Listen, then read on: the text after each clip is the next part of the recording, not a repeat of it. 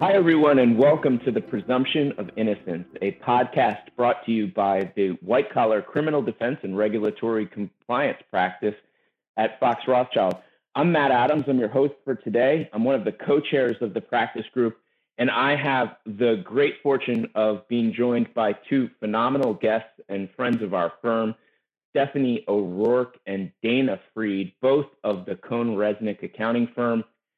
Stephanie is a CPA and tax partner leading their National Hospitality Emerging Concepts Group, was the co-leader of the SBA task force that was intimately involved in dissecting many of the various programs that emerged as a result of the COVID-19 pandemic.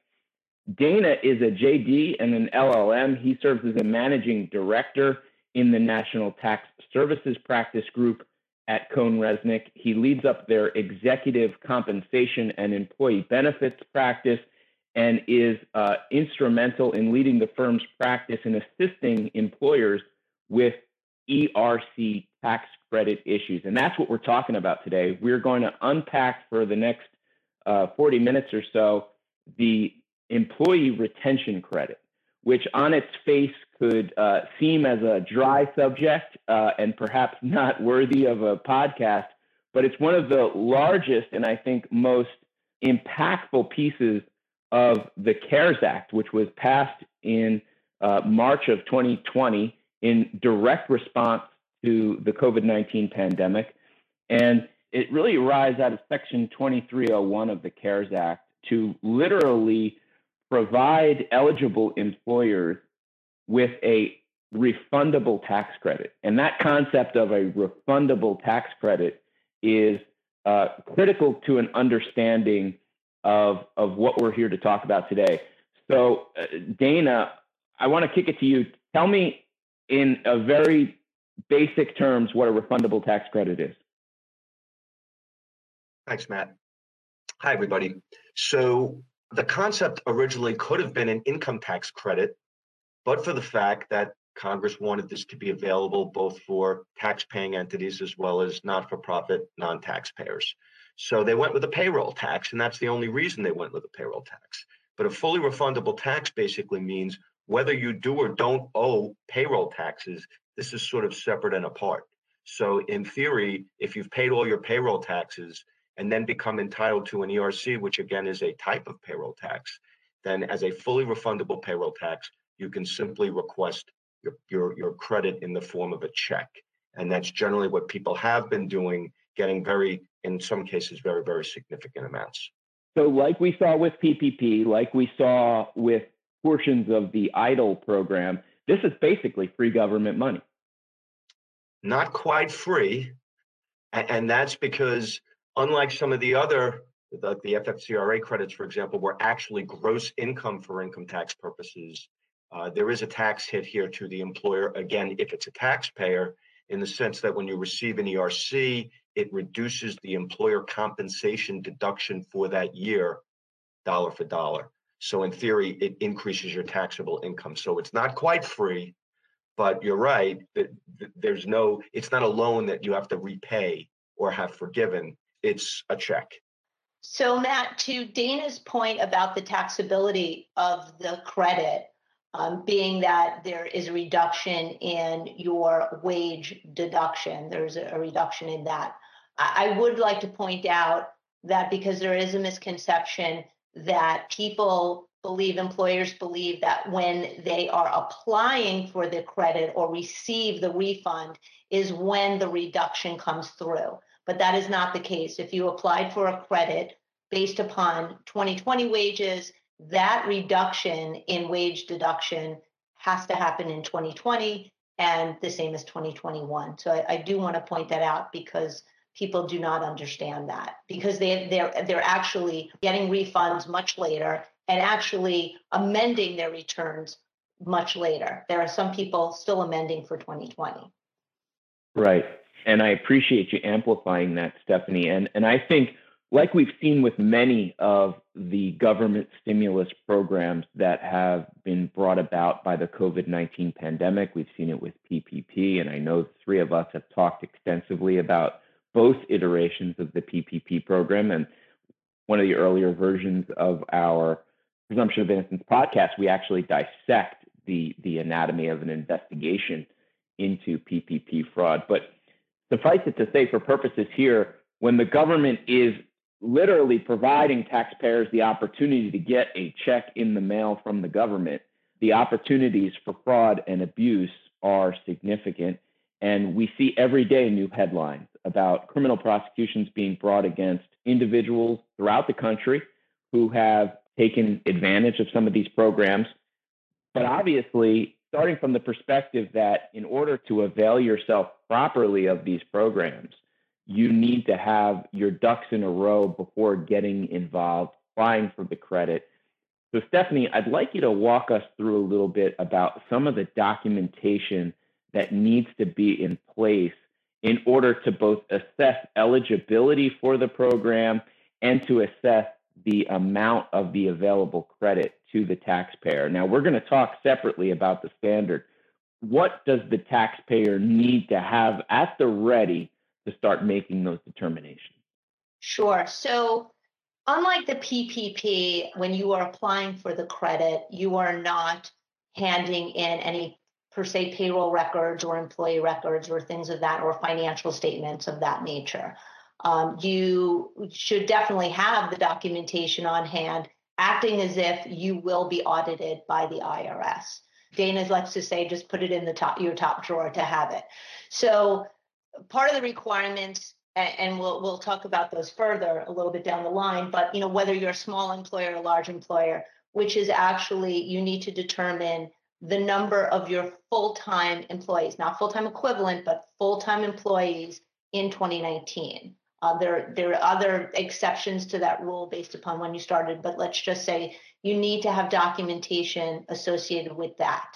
Your reduction in revenue when you compare quarters from either 2020 and 2021 to 2019, you have to have financial statements or tax support for those quarters, no different than you would have for your tax return.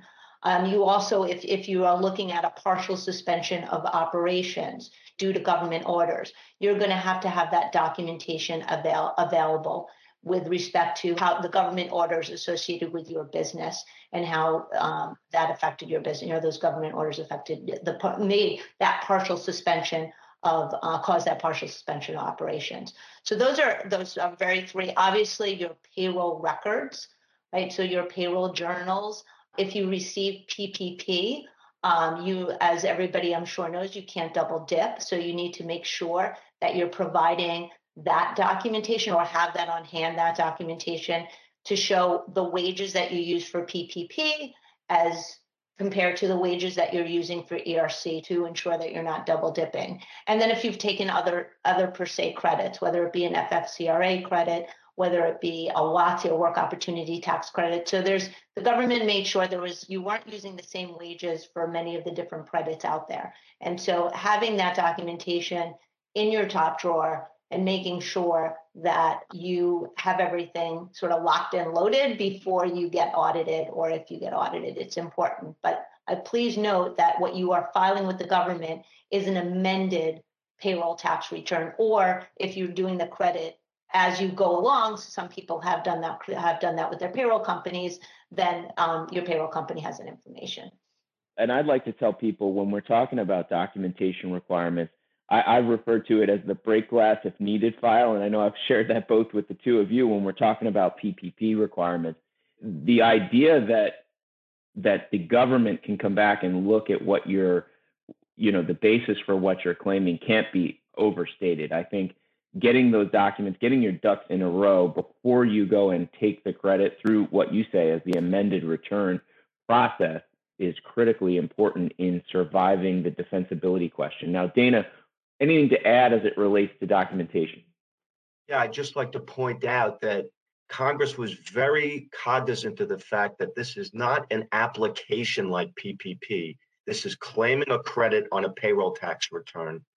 The historical audit percentage on payroll tax returns is extremely low, maybe 1% to 2%. And Congress was very concerned about that and didn't want people taking a flyer and hoping not to get audited. So as a technical matter, in order to be eligible, this isn't getting your ducks in a row. This is required under the statute. The employer must have in its possession documentation of its eligibility for the credit, the fact that it paid qualified wages and qualified health plan expenses, and the actual calculations in backup. So this really isn't the usual situation of put it in your desk and hope for the best. This is, it must be in your desk, or as a technical matter, you're not eligible to claim the credit in the first place. Yeah, that's a very good point. And to build on what you just said, Dana, about the historical low frequency of these being audited, in light of the fact that, I mean, maybe technically it's not free money, but it sure seems like free money. Do you expect that the frequency of audit sort of scrutiny of these amended returns increases? You know, I don't know how to answer that question for the simple reason that we've all been listening to the IRS for years say how terribly understaffed it is. Right now, of course, lots of people have COVID and possibly at the government as well. So it's really hard to say. We know for a fact that they've been very slow in responding. So we have no way of knowing whether or not they're going to be able to put themselves into a position of greater audits than they have done historically. You also have to remember that the folks in that group are payroll experts, but they're not necessarily controlled group experts or revenue recognition experts. And the fact is that this law is very broad and very complex. So you ask a fair question. I really don't know the answer. And it's really a matter of, you would think, cost benefit analysis. Does the government want to train people and make a huge investment in a credit that's only available for basically 6 quarters? Or would they prefer to put the money and effort into training people to do other types of perhaps more beneficial to the government, such as, auditing very wealthy people in very large corporations?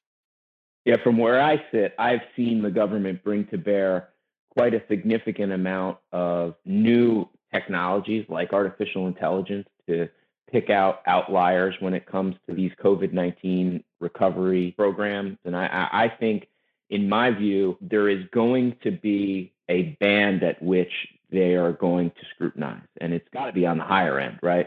And my view is that what I think the government is going to bring to bear on this is similar to what they've been doing in the healthcare space, which is where there are large astronomical amounts of the credit being given to a particular taxpayer. Those are going to take scrutiny. But I really appreciate your point about not just break glass if needed, that this is a legal requirement that you have your documentation lined up, that you have your ducks in a row before taking the credit. Let's shift directly into some of the mechanical aspects of the credit. And I know there's both legal and accounting issues galore in sort of unpacking, which really is a 2-part test, whether there is an eligible employer, and then secondly, whether there are qualified wages. Let's talk, Dana, you and me, about sort of the eligible employer standard. And then I want to kick it over to our CPA friend, Stephanie, for a moment to talk about some of the qualified wage issues. Dana, walk us through a little bit of this eligible employer standard and what you see as some of the potential pitfalls. Well, I think the most important aspect, just to quickly summarize, is that a lot of employers confuse eligibility with whether they're paying qualified wages. You can be perfectly eligible, but still not have any qualified wages, not be entitled to claim an ERC. So looking at eligibility specifically, eligibility is a function of either satisfying an empirical test called a significant decline in gross receipts test, or a facts and circumstances test that your business has suffered a partial suspension of its operations based on a governmental order. So very quickly, the empirical test is based on comparing gross receipts to 2019. So on the theory that 2019, pre-pandemic base period for comparison purposes, you compare the gross receipts in each calendar quarter of 2019 to the same calendar quarter in 2020 or 2021, with different standards applicable to whether you've had a significant decline for 20 versus 2021. One of the key aspects of this was at the end of 2020, Congress stepped back, and I'm sure it was under attack, but basically said, we made these thresholds too difficult. And relaxed the thresholds very dramatically for 2021, in one case being this decline in gross receipts, for which a 2020 credit required a greater than 50% decline, and then they eased that requirement to a greater than 20% decline for 2021. The empirical test is always the way to go if you're able to pass it, because if you do pass it, you are eligible for the entire calendar quarter for which you are testing.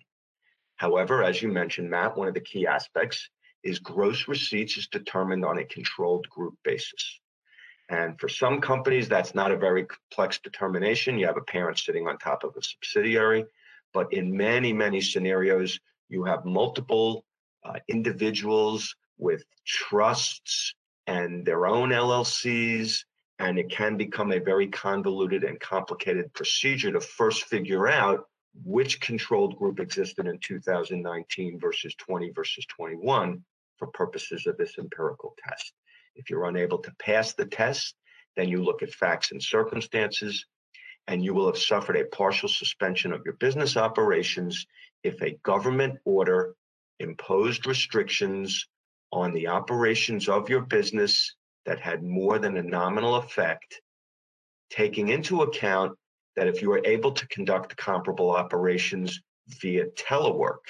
So if your business is sitting in front of a computer with a telephone, and you could do that just as easily as at home, the fact that, for example, your office building was shut, or the fact that you were not able to leave your house would not make the employer eligible under the simple theory that it was able to conduct comparable operations. And thanks, Dana. Now, I can tell you just from personal experience in trying to help clients unpack that standard, that there's a lot more that meets the eye. And in terms of discerning truly whether you meet that eligible employer standard in order to avail yourself of the ERC, it really does take careful consideration of the specific facts and circumstances, both of your business and the impact that the pandemic has had on your operations. And that just can't generally be done with a cookie cutter approach. The clients that I've guided through this process, we have literally spent many pages of legal memoranda trying to show our analysis, if you will. And I encourage anyone who is trying to make that eligible employer determination to do so with the careful guidance of legal and accounting professionals like us, because to go into that without real careful consideration of some of the nuance, like you say, about the control group standard and what have you, is really a mistake. Now, coming to the second prong of the ERC standard, Stephanie, please talk to us a little bit about what it means to have qualified wages. To determine qualified wages, it's dependent on if you're a small employer or a large employer. If you're deemed to be a large employer where you have, based on 2020, over 100, or 2021, more than 500, as determined your number in 2019, then if you're deemed to be a large employer, it's basically wages that were where your employee did not provide a service. So that is in those instances, we're finding that the credit is not that accretive. It's not that large because most people did not pay people not to work. You have certain instances where they might have kept management on and they paid them, high level management, but you also might have other instances where maybe they were out for COVID and they didn't get the FFCRA credit for that, but they were paid anyway, and there was some state requirements in the various states to have these people not work, and you were still paying them. If you are a small employer, then most wages qualify.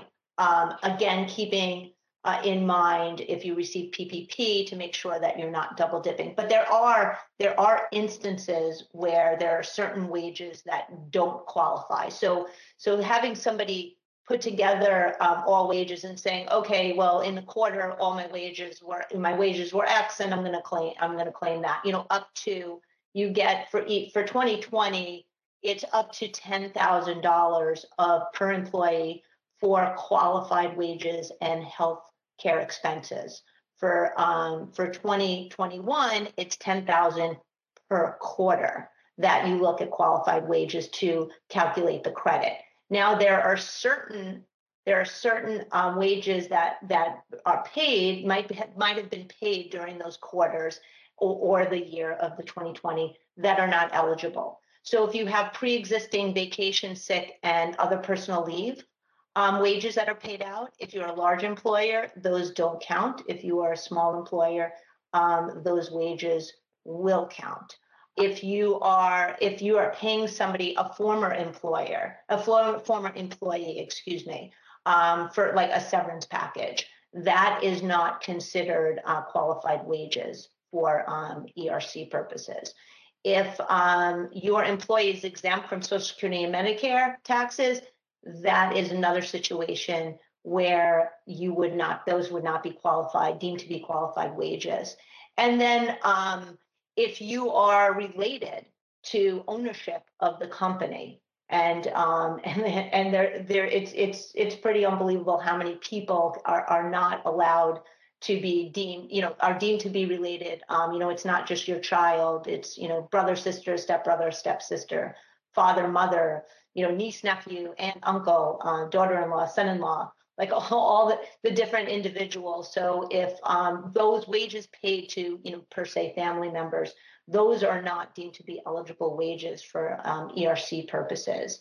And obviously, if you are participating in some other credits, whether it's an FFCRA or a work opportunity tax credit, those are not eligible wages as well. So on the qualified health, something on a positive that people don't realize is that not only is the employer portion of qualified health that they pay, but if the company has a cafeteria plan and there are pre-tax deductions associated with that for the employees, those count as qualified health care expenses, which most people do not know that.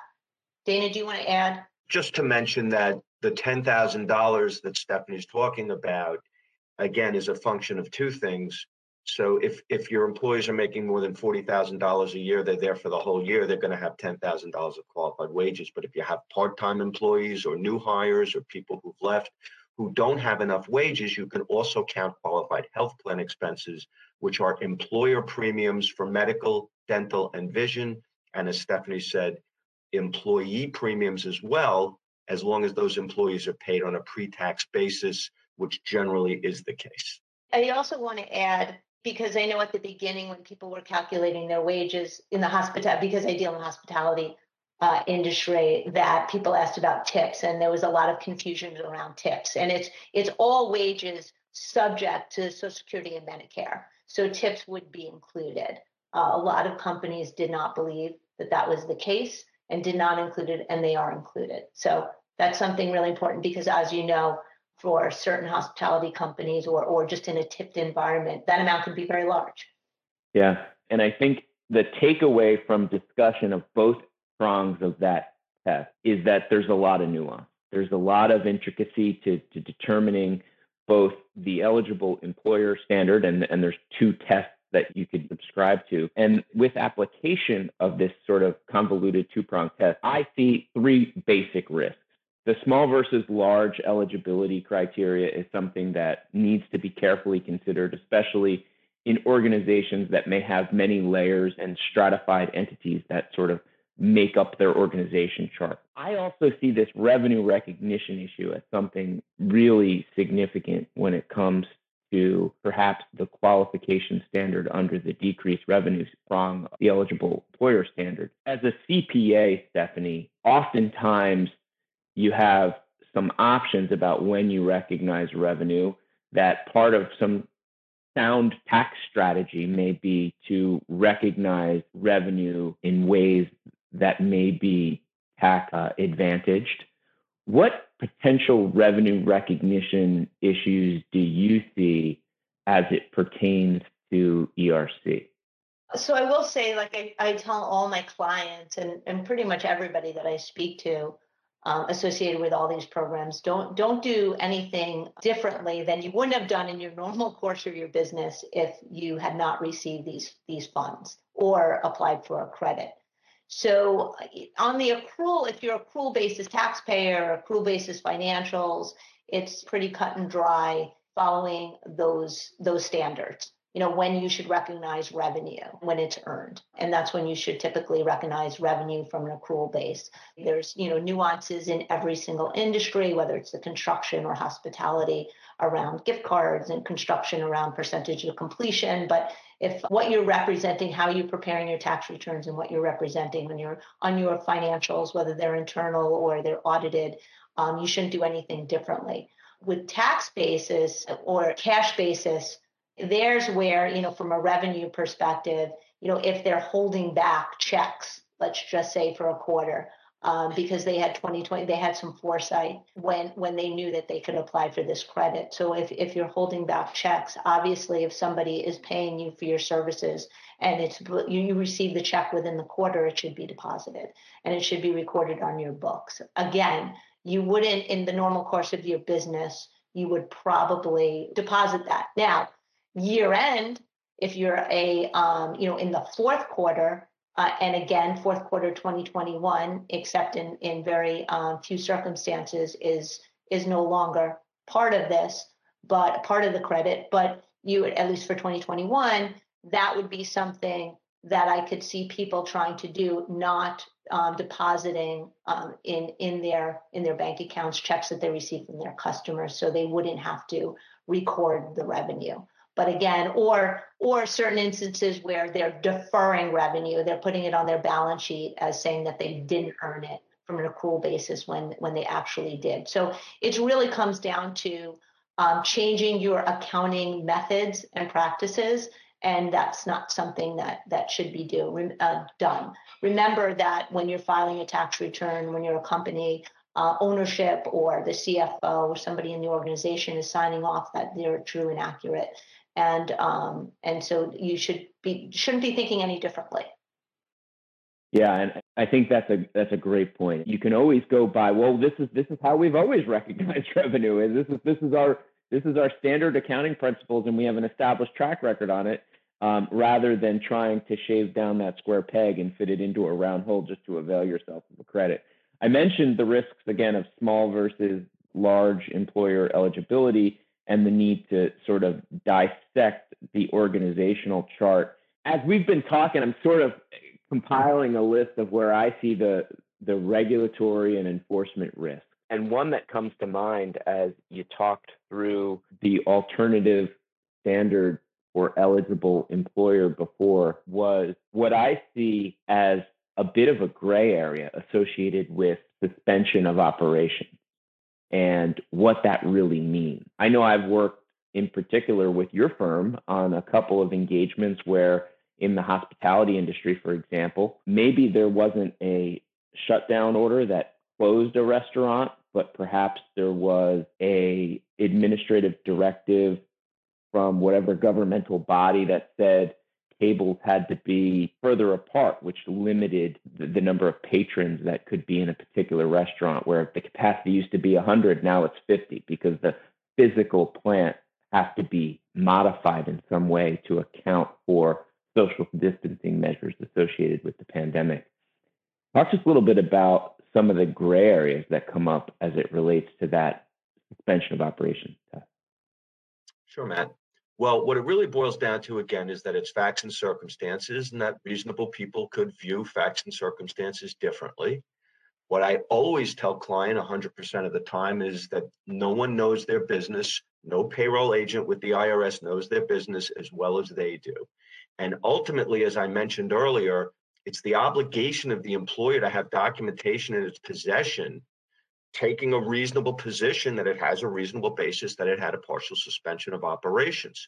So what that really does mean is analysis and documentation of that analysis. You know, you mentioned capacity restrictions, and obviously that's been a huge issue for the restaurant industry, that the government has said, look, if we shut down your restaurant for in-dining, but we allow you to have takeout and delivery, and you hit a home run and you have more business than you've ever had before because you're really good at takeout and social advertising, et cetera, doesn't matter as long as there's been a significant restriction on your business. And capacity restrictions are not only restaurants, capacity restrictions are manufacturing facilities and factories. If a factory has a capacity restriction or even a 6-foot social distancing restriction, such that they used to have 100 people on the floor and now they can only have 50, then that also has a dramatic impact on that particular business's operations. So it's always a gray area in the sense that every business is different. And that's why my position is always, it's really the employer's job. You know, we assist by being another objective eye and giving our thoughts as to whether or not they've done a really helpful analysis. But it's like in college when you're told to, when you write a paragraph, the first sentence is supposed to be your thesis, and then you explain your thesis. If you're in court and you're writing a brief, it's the same idea. So you don't just say we had a partial suspension because a government order did this or that. You need to go through a full and complete analysis as how it impacted your business, showing as many different metrics as possible where there was more than a nominal effect on your business operations. Like my 6th grade math teacher said, you don't get any credit unless you show your work. And I think what the takeaways from our conversation here today have been is that there's a lot to unpack when it comes to the ERC. And the name of the game when trying to take the credit in a way that minimizes risk to an employer is that you need to do so in a reasonable and a defensible way. The top 3 risks that I've distilled from our conversation are really that revenue recognition issue that Stephanie talked about, the gray areas that surround this suspension of operations in circumstances where we have 50 different states doing 50 different things and hundreds of municipalities now getting into the fold as it relates to government restrictions. And then the idea of including some of those ineligible wages in the ultimate calculation. I can't thank the two of you enough. We've only scratched the surface when it comes to the ERC. And I think if anybody out there is listening to this, I think one of the takeaways is that you need sound accounting advice and legal advice when it comes to making the ultimate determination whether the ERC is right for your business. And the consequences of failing to do that could be extraordinarily catastrophic. Thanks again, and thanks for joining us on the Presumption of Innocence. We'll see you next time. Thank you, Matt. Appreciate you having us. Take care. Bye-bye.